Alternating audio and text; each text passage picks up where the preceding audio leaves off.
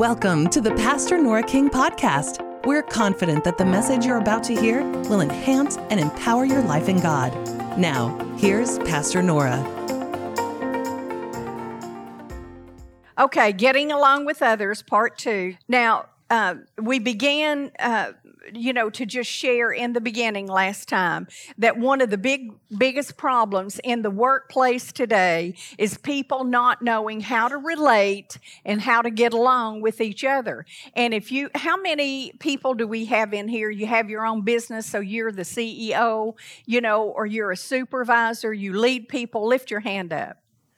Okay, well, this really resonates with you because you know that there's things that your company, that your business needs to do, and there are people who are like huge boulders and obstacles that stand in the way of that. And so what we have to do, we don't just, we redeem people. We don't kick them out of the way. You understand what I'm saying? So we have to know how to relate and help those people. But, some people, no matter what you do, they're going to be planted like the Rock of Gibraltar, and they're going to block everything that you desire to do as a supervisor, as someone leading your business, or whatever kind of management that you might be in. So you got to learn how to relate and how to maneuver and, try to position people. But relationships and the act of relating among the people on your staff, and it can be in the church too. Those are huge things in the church. I am convinced that God wants to do so much more than what He's allowed to do in the church, and it's because people are in, quote, the way. Now, I don't want to be known as a person that's in the way, do you?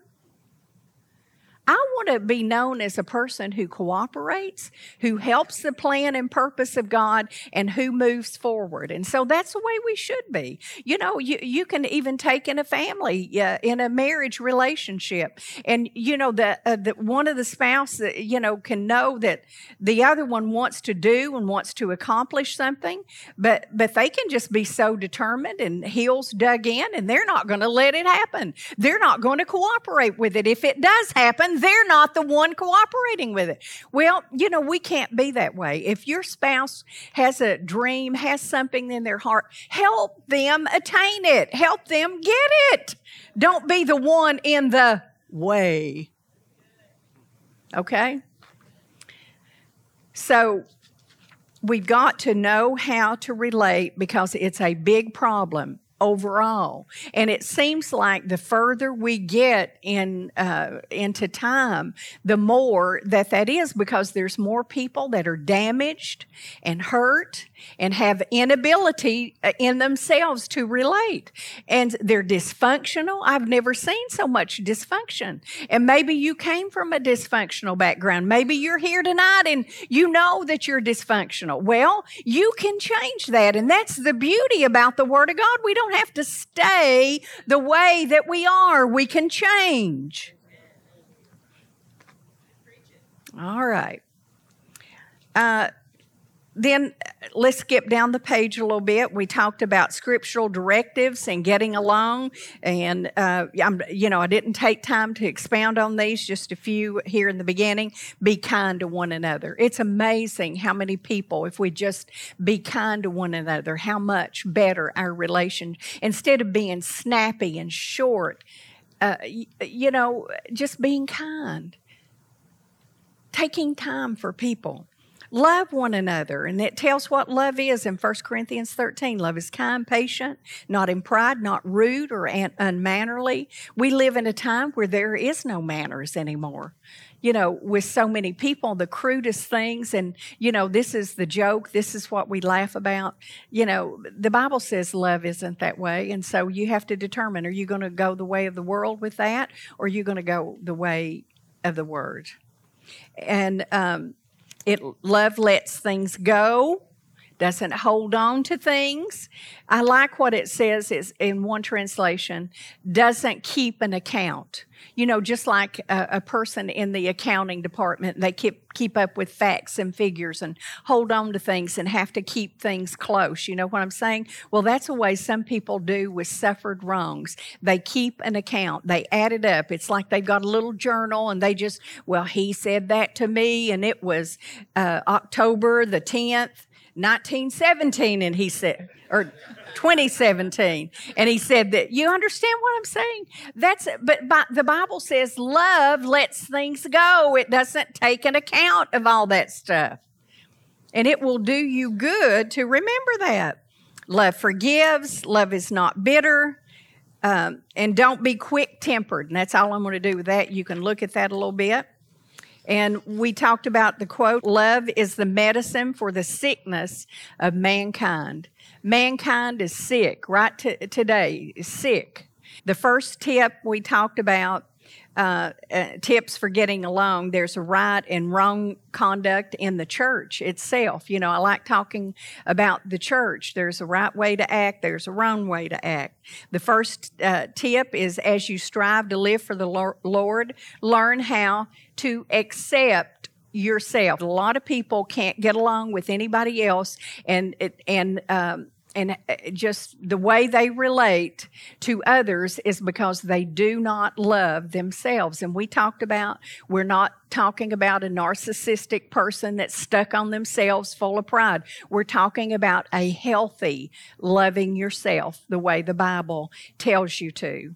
And, you know, I've looked at things in my life before and really see, you know, maybe something about myself that I don't particularly, you know, and it'll make you shine that light. You know, you start, you know, getting down on yourself and that kind of thing. I think you need to make a sober estimation of where you are and what's going on in your life. Now, don't get me wrong, but you can get to the point where you put yourself down, and then when you start doing that, you'll look at everybody else in those same critical, judgmental eyes that you have on yourself. So don't be too hard on yourself. Be truthful with yourself. See things about yourself, but don't keep beating yourself up. Now, did you listen to that? Because it's called balance. You see what you need to work on. You know what's going on in your own life, but you don't self-hate. You see it, you know it, and you know God loves you. You know that His grace is extended to you, and because of that, you accept yourself and you accept God's ability to help you change the things that need to be changed. That's healthy. Okay, it's healthy. Okay. I'm going to start here. This is kind of where I left off last time. Hebrews 9:14. Think how much more the blood of Christ cleans up our whole lives inside and out. Now, when you think about that, the blood of Jesus cleans you up inside and out. See, some people think that the blood of Jesus is to help clean you up inside. You know, you get forgiveness, you get eternal life and all of that, but it says the blood of Jesus cleans you up outside too. So when you know Jesus and you come to Him and make Him the Savior and Lord of your life, the outward things that are going on in your life are going to change. You're not going to remain the same. You're not going to be a liar. You're not going to be a cheat. You're not going to be an adulteress or, you know, a person in adultery. You're not going to do things that way. And we could just go on and on. It'll help clean you up. Now, that doesn't mean that we're all perfect and we don't fall from time to time. We do.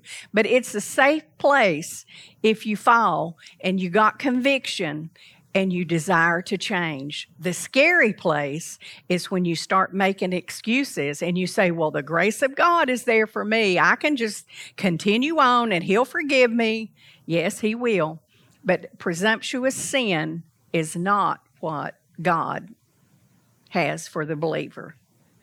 Presumptuous sins, when you get into that, you're in a dangerous area. That's all I'm going to say about that. Okay, then let's look at this. We're still talking about loving yourself in a balanced way and forgiving and releasing and that kind of thing, but let go of a poor self-image and rejection. Let go of a poor self-image and rejection. You know, I heard the other day someone, and it was talking about their life, and they turned out really to be a pretty successful person, but it was either their mother or dad, I don't know which one, but they kept telling, you're not going to do anything, you're never going to amount to anything. And I thought, I cannot even imagine saying that to my children or anyone else. I can't even imagine that, even if the thought came. You know, it looks like they're never going to change. You know, it looks like they're going to live. You know, even if I thought that, I could not utter those words out of my mouth toward anybody else because, you know, never give up. Never give up. I've had people that I have prayed for, and I just feel like, Lord, I'm the end of my rope here. So I just thank God for sending laborers across their path. You know, but God's always quick to tell me, never give up.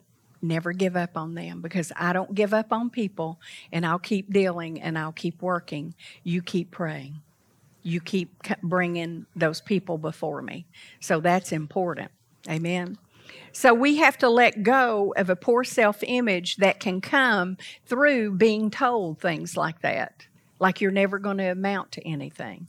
Or it can just be situations that you found yourself in, the way you were raised, on and on and on, that could build in a poor self-image. It can be events that happened in your life. Now, I think I've told you all this before, but I think I need to say it again. And that is, I remember Eddie and I, we had gone to a conference, and it was in the early days of ministry. We really didn't have anything. We didn't have anything as a church. We had sold our home. We had, you know, all that we had, we put into what God had called us to do. And just to get to this conference, we didn't have a lot of finances to do that in the ministry that would, you know, pay our way. So that was a really big deal for us to do that. And we got out there, we're so glad to be there and everything. And we got invited into going to dinner. You know, it was a large group of people, and they had invited several. And I can remember the men went with one group together in one group, and the women went. And I can remember being there, and I can remember the women not speaking to me. I wasn't dressed the best. I mean, I wasn't dressed horribly, you know. I do like clothes. I have, you know, all my life. But it was just that kind of thing. I mean, you know, they were, you know, it was flashy jewelry and, you know, a lot of things. That's fine. I don't have a problem with that. I don't. I mean, God bless you and bless you in that. But that was not where I was. That was not where Eddie and I were. So we went to lunch with them, and I can remember sitting in that car and feeling, oh my God, you talking about poor self-image. That was so degrading to me. Now, number one, am I saying that those women did that on purpose? I don't think so, because I don't even think they had a clue that that was going on, you know, because I didn't know them. They didn't know me. You understand what I'm saying? We just got in that situation. Some of you maybe can relate. You've been in a situation, you know, where it was very uncomfortable. You felt very out of place. And so what I had to do from that point on, I had to really fight feeling inferior because of that experience. And some of you know what I'm talking about because you've experienced it too. And so what I had to do is I had to deal with that, because what wanted to happen is bitterness. I wanted to turn on those people. I wanted to say some bad things about them, but I didn't do that. I got before the Lord and I let the Lord, that acceptance, you are accepted, and you remember this, you are accepted in the beloved. If other people don't accept you, you are accepted in the beloved. But you see, that put me back for a little while. It really did. I had to overcome that. But now when I look back on it, as a pastor, I wouldn't want to go through that again, and I don't think that was necessarily the Lord doing that to me, but I'm going to tell you, I have learned so much about pastoring and about treating people. You know, the Bible says don't have respect to persons. What does that mean? One up here, one down here. You know, somebody's real successful, very financially well off. Well, they're up here, and the people, you know, that don't dress very well, that, you know, a little bit peculiar and different, we put them down here. See, the Bible says you don't do that. See, and if you do it God's way, you do it God's way. I've had people, you know, even tell me, you know, like in our team ministry, you know, how many of you have ever told me, you know, we don't want our peculiar people. Now, we love our peculiar people, but we don't want them at the door greeting people. Well, I can't believe you'd say that. If everybody is run off at the door, we have nobody to minister to. So you got to understand your peculiarities. You know, you have to, and we understand that too, but we never mistreat people. We'll help people get in, you know, into the area where maybe it fits them better. You understand? Maybe I shouldn't have said that to you. I don't think you're listening right. But it's the truth, and if you pastor, you know that. Hallelujah. All right. So you have to let go of a poor self-image and rejection if you've been rejected. And see, I guess that's what I felt when the story I told you about. I felt rejection, and I had to allow God to do a work in me, and I had to let Him give me His eyes, that I saw things for what they were and not let the devil, listen to me, paint a picture that was not a correct picture. I was able to step back after a little while. I was able to step back and see things the way they were, and then I was able to talk to the Lord about it, get Him to heal me, and just forgive and go on. Because see, in that case, would I go to them and ask, you know, tell them I forgave them? No, that would be a big mistake, because they don't even have a clue what they did. So why would I do that and, you know, stir up something? And somebody needed to hear that. Okay, as I was thinking about a poor self-image, guess who popped up in my mind? And none other than Gideon. You remember Gideon?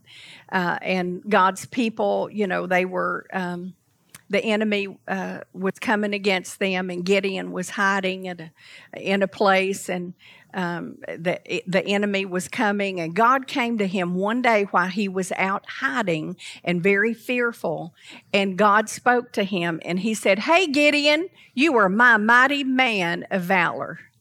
Now think about that. Gideon was full of fear. He was hiding out, and he was doing nothing. And the image that he had of himself, he told God, he said, "Why would you use me? I'm the least in my Father's house. I'm the. Why would you even look at me? What is it in me?" See, I'm so glad that God sees something in us, even though other people can't see it. I'm so thankful for that. I'm not talking about foolish thinking. I'm talking about seeing through the eyes of the Holy Spirit. Amen.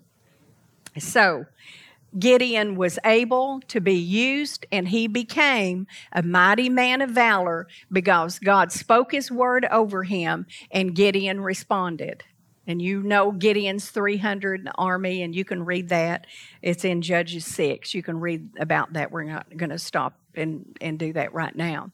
So God can do remarkable things even if people have issues in their life, and He can help us to overcome them.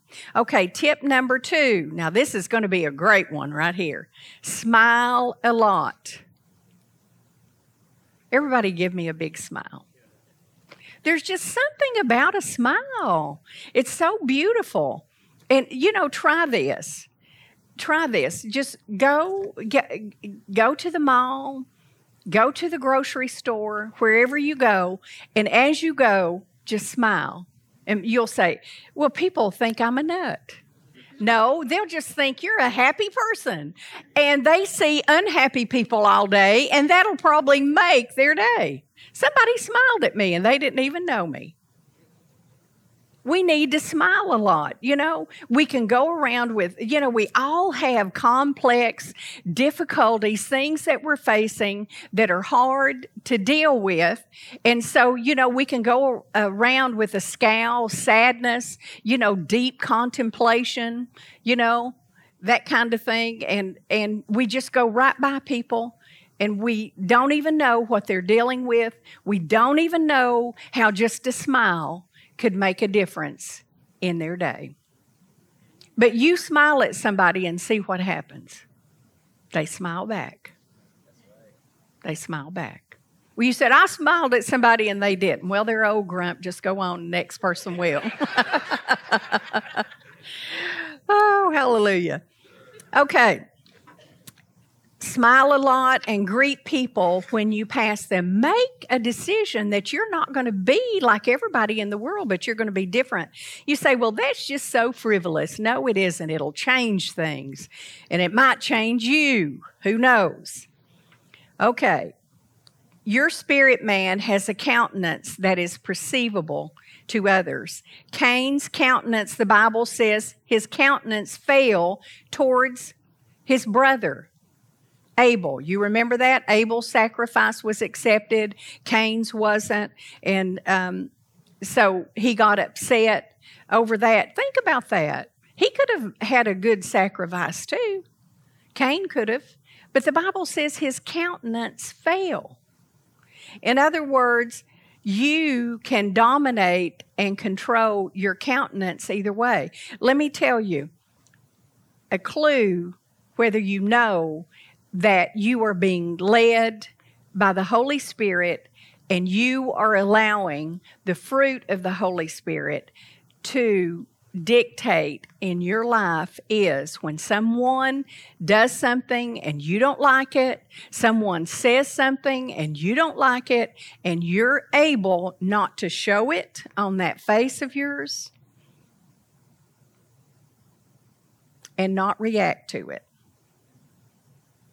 Your reactions need to be calculated. You need to think about things before you say them. When you say things that are hurtful or harsh or unkind or a quick quip, when somebody says something to you, you can never take that back. Would they forgive you? Well, hopefully so. But why do something that you know that you're going to have to make right? It's better not to do that. Would you say amen? And so your countenance needs to be dictated to by the Holy Spirit, a walk in the Spirit. Walk in the Spirit and you will not fulfill the lusts of the flesh.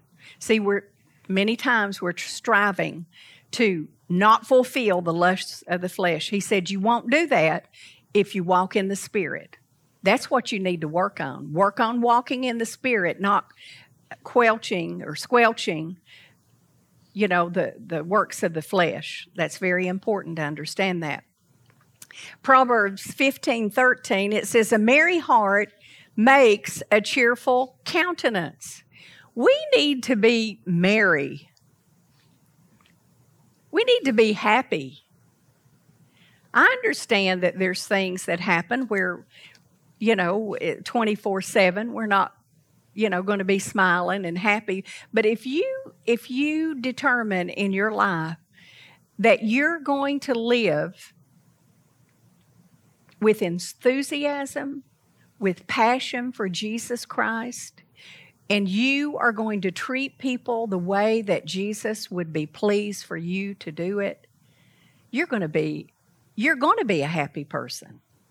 Amen. You'll be so much better. Now listen to what Norman Vincent Peale, I love to read after him. What does he say about enthusiasm? He said, act enthusiastic and you will become enthusiastic. Well, that's just mind over matter. No, that's word over your emotions. Act enthusiastic and you will become enthusiastic. I tell you, I've been in meetings before where, it's a planning time. We may need to work out problems. We may need to, plan for an event or something that's coming in the future and that. And, you get a room full of people and, you can just really get that creative juice flowing. I love meetings like that where, all kinds of thoughts and ideas are just popping. And this one plays off of that one and that one plays off of this one, whatever they're saying and thinking. And then many times what you can get in the middle of all that is somebody that wants to tell you why you can't do it and why it won't work. Now, do we need balance and do we need people speaking in? Yeah, you can do that, but we need to think about this. Sure, that's fine. But when you can't do that. No, you can't do this. It's like, over here. Because if you've got people with the Holy Spirit in them in a session like that have been invited in, I think the creativity is limitless on something like that. I'm just that kind of person. I just love, if you're going to do something, let's make this the best, that we can do. Let's get some good ideas in here. Let's just go over the top. You understand? Well, just a little dab will do you. Not me, it won't. I'm sorry, a little dab won't do anything for me. We got to do it big. Hallelujah. Titus 3:3. Well, we'll read Proverbs 17:22. A merry heart does good like a medicine, but a broken spirit dries the bones. Many times people are living their life in this condition here, and a broken spirit dries the bones. That's the way they live. With a broken spirit, with a critical spirit, with a judgmental spirit. One person can see the good in something and somebody else, all they can do is point out the faults and why you can't do it and why it won't work. That's a brokenness. And it will dry your bones. It will affect your health. I'm telling you. A merry heart does good. Laugh. Smile. It's important. Couples, married couples, dating couples, get together, do things that make you laugh. Watch something that makes you laugh. Laughing is good. Now, Eddie and I have had times where it has been so difficult in ministry. It has been hard. And it's like we're at a brick wall and we're hitting with our faith and we're doing everything we know to do. And it's like, what happens? This one gets upset and that one doesn't like this and this one doesn't like that. And don't you think we don't have to deal with it? Because we do. And you just feel all that coming on you. Some of you know what I'm talking about. It's not ministry related, but it's other things. But we would just get together, and Eddie, he's usually the one, not me. He'll say something stupid. And we'll both start laughing. And I remember going through that difficulty, and it was probably 20 minutes, and we just laughed and laughed and laughed, and we'd try to stop, and it was like belly laughing, you know what I'm saying? And it was like when that happened, it was like something just lifted. And you say, well, that's just so frivolous. Oh, go on, broken spirit, let your bones dry. I do care, but you may have to learn the hard way. But a merry heart will do you good. There's benefit in having a merry heart. Being happy, laughing, smiling. and all of that. Nobody likes someone who is sour all the time. You know, we all have difficulties and have times where we're not laughing. But don't live that way all the time. Don't live that way all the time. Titus 3:3, for we also once were foolish, disobedient, deceived, serving diverse lusts and pleasures, living in malice and envy, hateful and hating one another. Can that be named in the church? It shouldn't be, should it? But, you know, Corinthians talks about it, and such were some of us. But we're not there anymore. Amen? So, this is supposed to be how we were, not how we are. So if it's how we are, it's a gauge to determine that changes need to happen in our life. Somebody said, do you wake up grouchy? No, I just let him sleep. Y'all have heard that 50 times, but Eddie told it the last time, so I have to tell it this one about him. So, don't be a grouch. You understand? Some people just live in perpetual grouchiness. I can be grouchy, but I'm not going to be. I'm not going to let that grouchy side, that flesh, come out. Tip number 3, take sincere interest in others and their problems. Take sincere interest in others and their problems. What is that saying? Another way of saying this is don't be absorbed with yourself. Okay? Each one of us have a life. Some family, some children are grown and maybe you're single, widow, and then others are married and have small children. Everybody's at a different place, single, all at a different place that are here. But no matter where you are, it's important to remember this and not be caught up with yourself, but be interested in other people and the situation that's going on. Somebody said that's why God gave us 2 ears and 1 mouth. And we've talked about it, before, but have you ever been in a conversation with someone and you got really something on your heart that you just want to share? But you know they're not listening to you because the minute you stop, there's no pause, there's no, nod, okay, I got it, I hear you. But they just start right into what they were going to say because they've been thinking the whole time you were talking about what they were going to say. Maybe I've been guilty of that. Maybe you've been guilty of that. But we need to take interest in others, listen to other people. That's important. Romans 12:15, rejoice with them that do rejoice, weep with them who weep. If you have a problem with doing this, you need to get things right with the Lord and ask Him to help you with your perspective on life, and that you care about other people and you care about what's going on with them. And it's like sowing a seed. That's the only way I know to say it.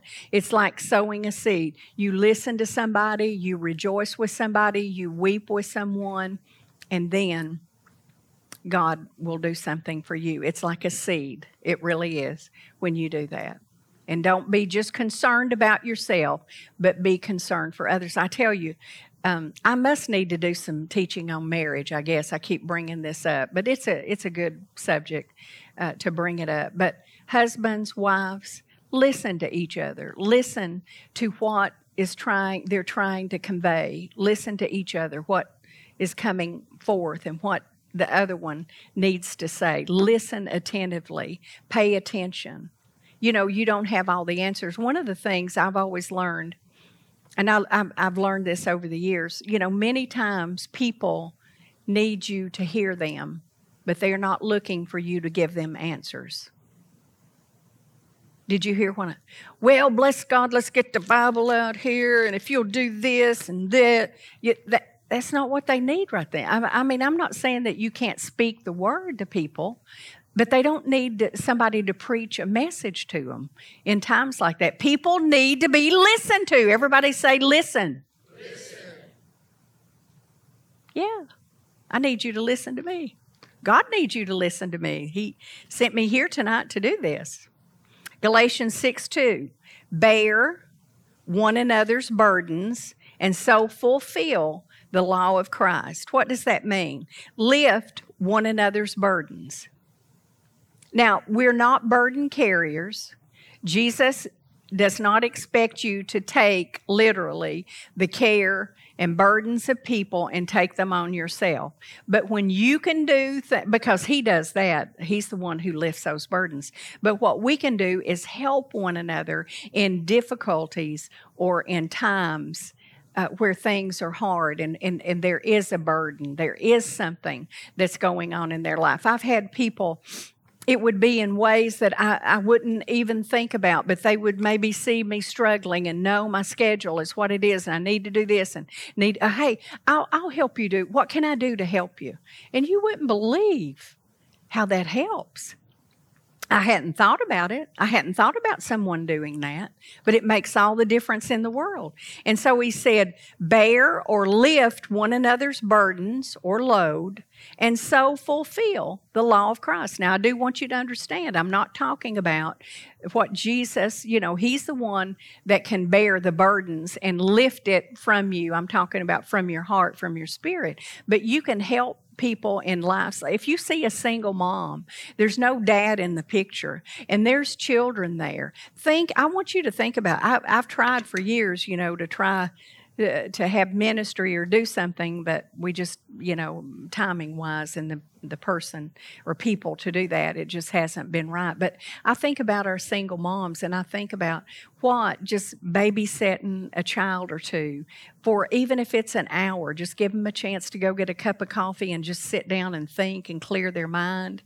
Whatever it is. Or you may have a friend and, they're going through a difficult time and you can vacuum their house or something. Just that's helping people carry a load in a way that maybe we don't even think about. Amen? People need someone with ears to listen. And the Bible says, if you have ears to hear, let them hear. James 1:19, be a careful, thoughtful listener. Listen to this, slow to speak. Careful listener, slow to speak. Not one, that's arming the gun, getting it ready to fire back, the minute they stop. No, listening, careful to listen, and then slow to speak. Amen? Okay, tip number 4. Be an encourager. Be an encourager. Notice what people do well and praise them, or notice some good trait about them. Now, I'm going to tell you, those of you that are leaders, you might be a leader, in your business, your occupation, in the church or whatever. If all you do is go to somebody and point out a fault, you didn't do this right. I mean, I just had somebody tell me this recently. They never say good words of encouragement, but they're always, well, you didn't do this and you should have done that and you didn't do this and you didn't do that. I would just want to say, you are killing your leadership ability and any semblance of being able to take people forward. You're killing. It's the same with your kids. It's the same with your spouse. You never pick up your socks. You're always leaving them. I'm telling something here. Thank you for cleaning out the dishwasher for me. Thank you for being thoughtful about that. And see, then not picking up the socks or, squeezing the toothpaste from the middle. That drives Eddie crazy when I do that. But we solved it. We've got 2 vanities, and he's on this side, I'm on that side. And I'll just stand over there going,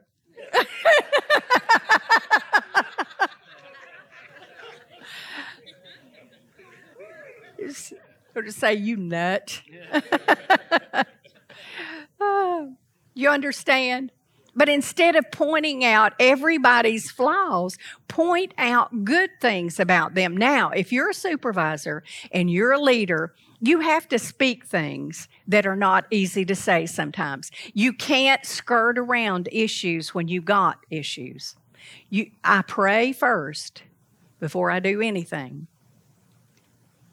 And ask God to lead me, ask the Holy Spirit to give me the words, ask the Holy Spirit to give me a way in to talk about the situation, and then handle it, because you can't let things like that go. But there are more things to praise than there are to point out as a fault. And so let's do that, okay? And we're talking about getting along with others. And you say, well, I'm not a leader. It doesn't matter. Do you relate to people? Don't point out faults all the time. Talk about good things that you see in people. If you start doing that with your friends and your associates, if you start telling them, you know, I noticed this about you, and I really appreciate that. I like that you do this. I like that you, if you start doing, you become an encourager, and you are an enabler in a good way, not enabling someone in the wrong things, but enabling them in their gifts, their talents, their abilities. And, you know, you could make someone's day by doing that. Did you know it? Amen. Okay, so notice what people do well and praise them, or notice some good trait about them. Let me tell you this. If you, as a leader, in whatever capacity that is, again, home, all the gamut, you know, whatever that is, if you see somebody fail in something as a leader, don't overly emphasize that. That's really important. Now, remember what I said. Do you have to talk about it? Yeah, you got to talk about some things, but you don't overemphasize it. Now, let me tell you something I learned many years ago. Now, it's called praise, punch, praise. You sandwich what you have to say that, you know, in correction or whatever you want to call it. But I think you can correct in a way to where it doesn't even feel like correction almost. I really do. But you got to get your point across, that's for sure. But it's a sandwich, okay? Praise, punch, praise. Try it even with your kids. And that's a very good principle to remember. And don't just punch, punch, punch. There, I'm a tough leader. No, you're not a leader that's being led by the Holy Spirit. That's fleshly leader. All right, 1 Corinthians 11:2. I praise you because you always remember me and follow the teachings that I have handed on to you. Isn't that great? Here is Paul recognizing something about this person. I praise you, or the people. I praise you because you always remember me. You don't forget me. That's him. You know, I have gratitude. I'm grateful for that. And that you follow the teachings that I've handed on to you. See, he didn't go in with a bunch of correction, even though we know in Corinthians he did quite a bit of correcting, but he didn't just do correcting and no praising. Amen. Now, we've been talking about this tip number 4 as an encourager, and I do know that some people, Romans 12 talks about a motivational gift of an encourager. So some people have that motivational gift, and so then others would say, well, I don't have that gift, so I don't have to encourage. Well, I don't believe that.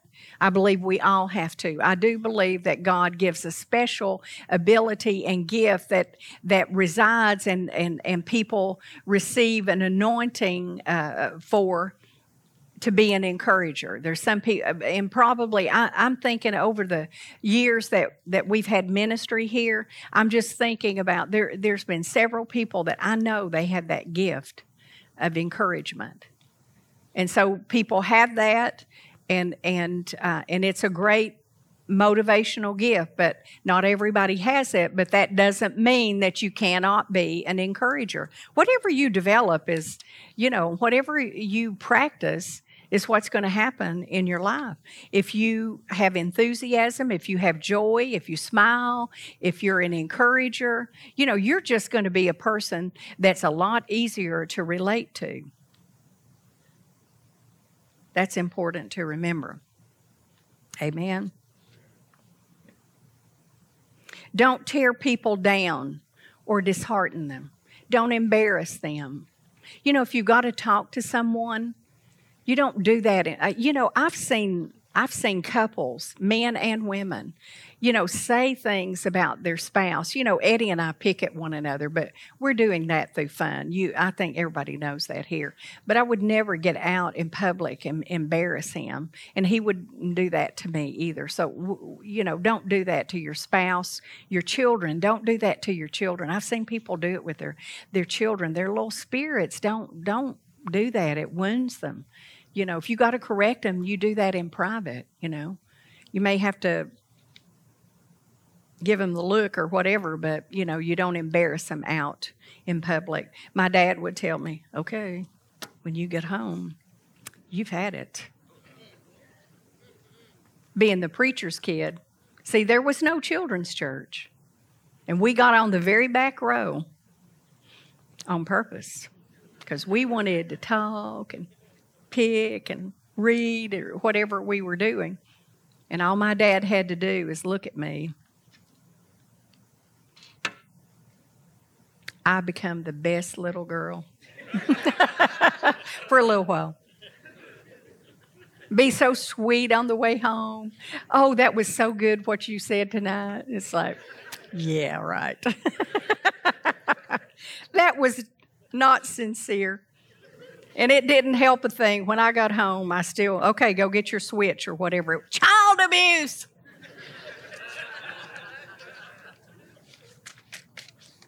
He disciplined me, and he wore me out. And I tell you, that little rebellious side that I had in me, it got whipped out. And I'm not talking, look, I'm not giving anybody a right to do wrong things with their children, but it didn't hurt me. It made me a better person because my dad cared enough to correct me and not let me get away with everything. Kids today, and I'm sorry to say, I hope it's not you, but kids today can do anything and everything. And isn't that cute?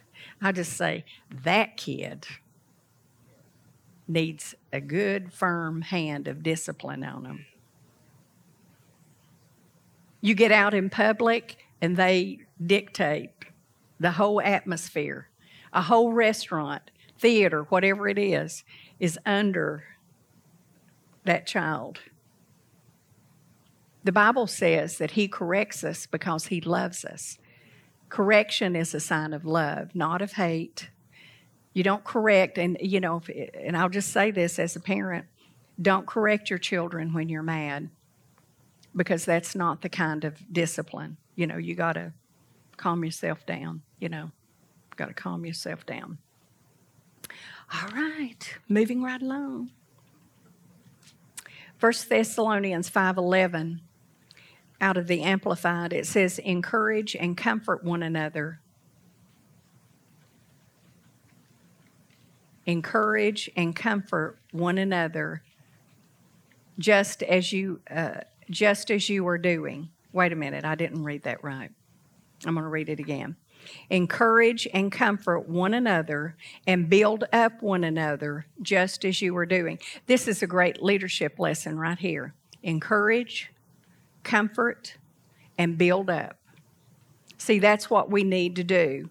Encourage, comfort, and build up one another, not tear one another down.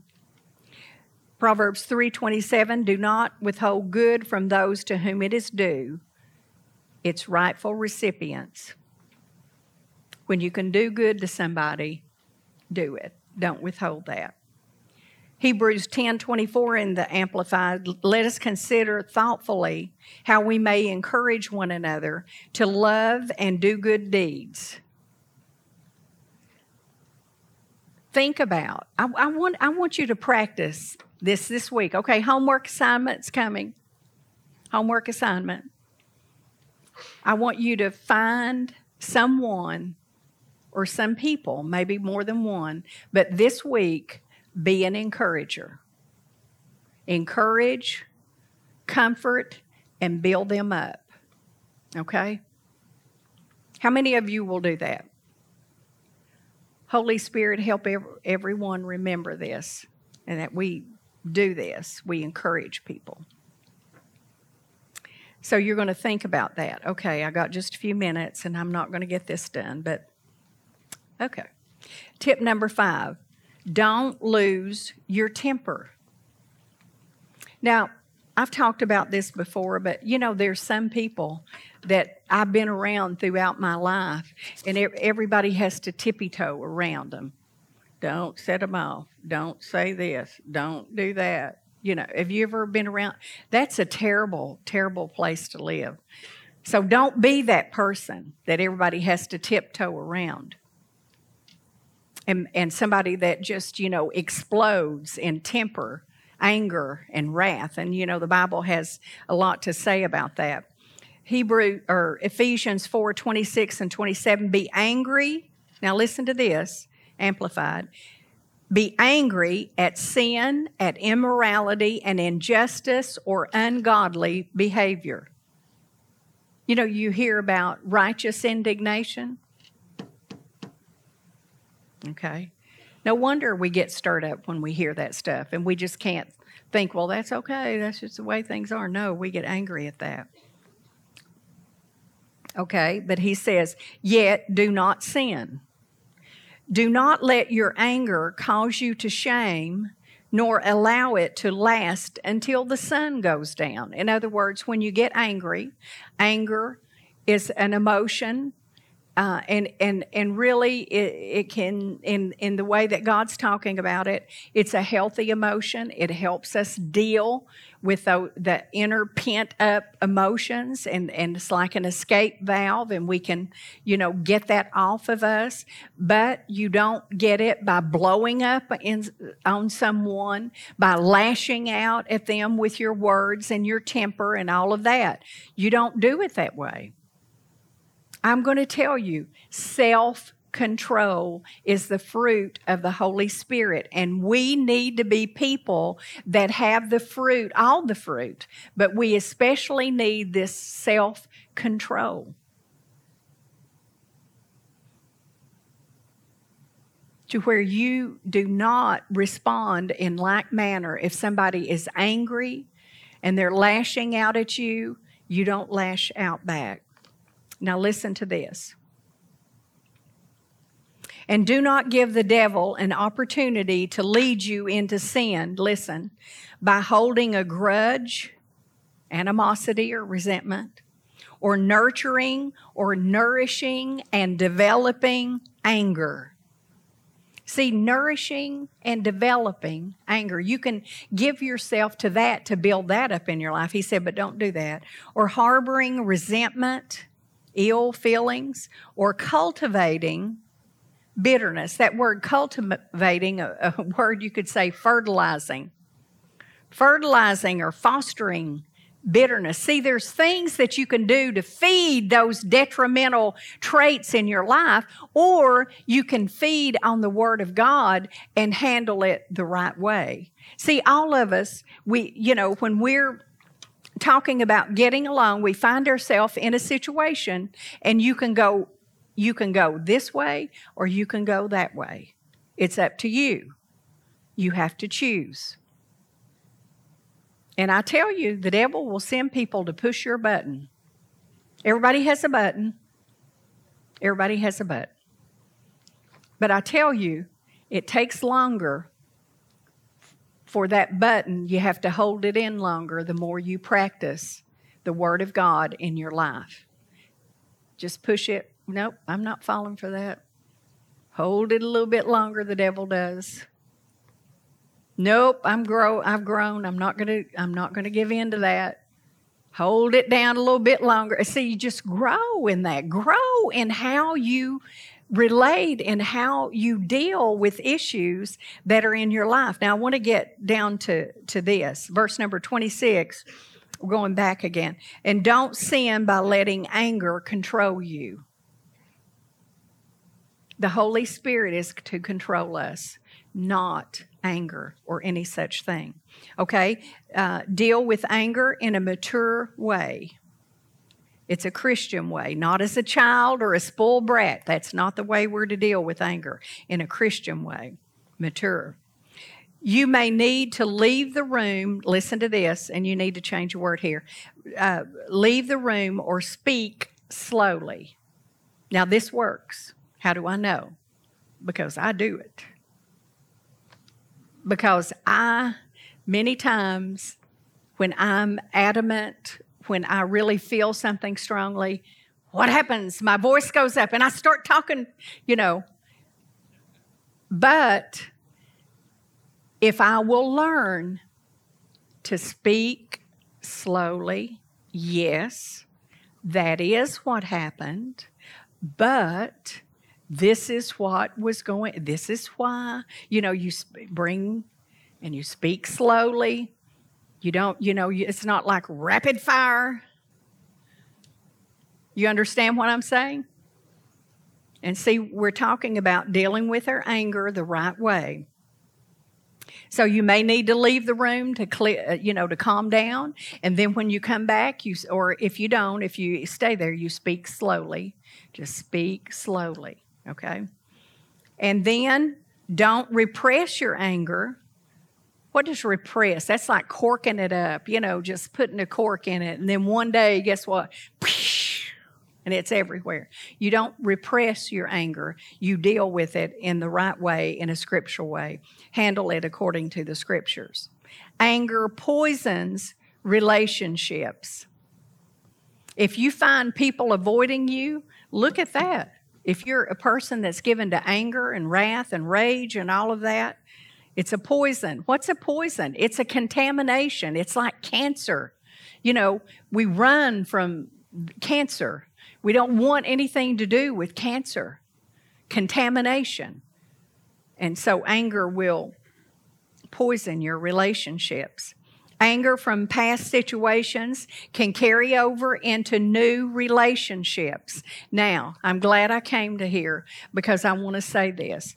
You can take, it can happen in, different relationships. But let's just take a woman. Since I'm a woman, I can speak as a woman, okay? Let's just take a woman that's been through a nasty divorce, and it was very hurtful, and rejection and all of that is there. But then, time goes on, and, this woman finds Mr. Right, and they're just madly in love, and all that.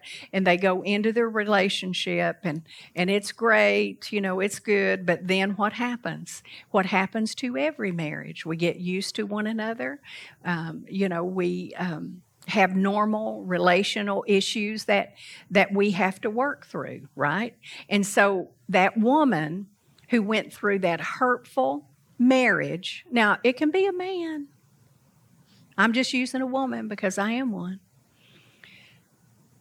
And then what they do is bring over into this new marriage into a man that really loves her, that's really faithful to her, that really wants to do things to treat her right. And she still, he cheated on me and he did this and he did that. Well, you can't bring that. You can't bring that over. Because if you do, you will destroy the relationship. It doesn't have to be just in marriage. It can be other things. It could even be in a dating relationship. You dated somebody and they were just, treated you horribly or something. And so then you think, all the opposite sex is that way, in which that's not true. Amen? So remember that. Don't raise your voice. Speak softly. Now, sometimes Eddie will tell me, he said, why are you lifting up your voice? Why are you It's like, I didn't even know I was. You think you'd know it, but I didn't. So he needs to remind me sometimes. Okay. All righty. Well, you know what? I am totally out of time. I will just finish this up just a little bit as you go. Proverbs 15, a soft and gentle and thoughtful answer turns away wrath. That's out of the Amplified. But harsh and painful and careless words stir up anger. In other words, harsh, painful, and careless words antagonize and enrage people. So make sure you don't do that. Soft, gentle, thoughtful. Remember this next time there's an argument. Slow speech, low speech. And it'll help you. And you don't have to argue to make your point known. Thanks for listening to this message from Pastor Nora King. If you'd like to contact us, you can visit us online at redemptionchurch.com. We'll see you back here next week for another powerful message from Pastor Nora.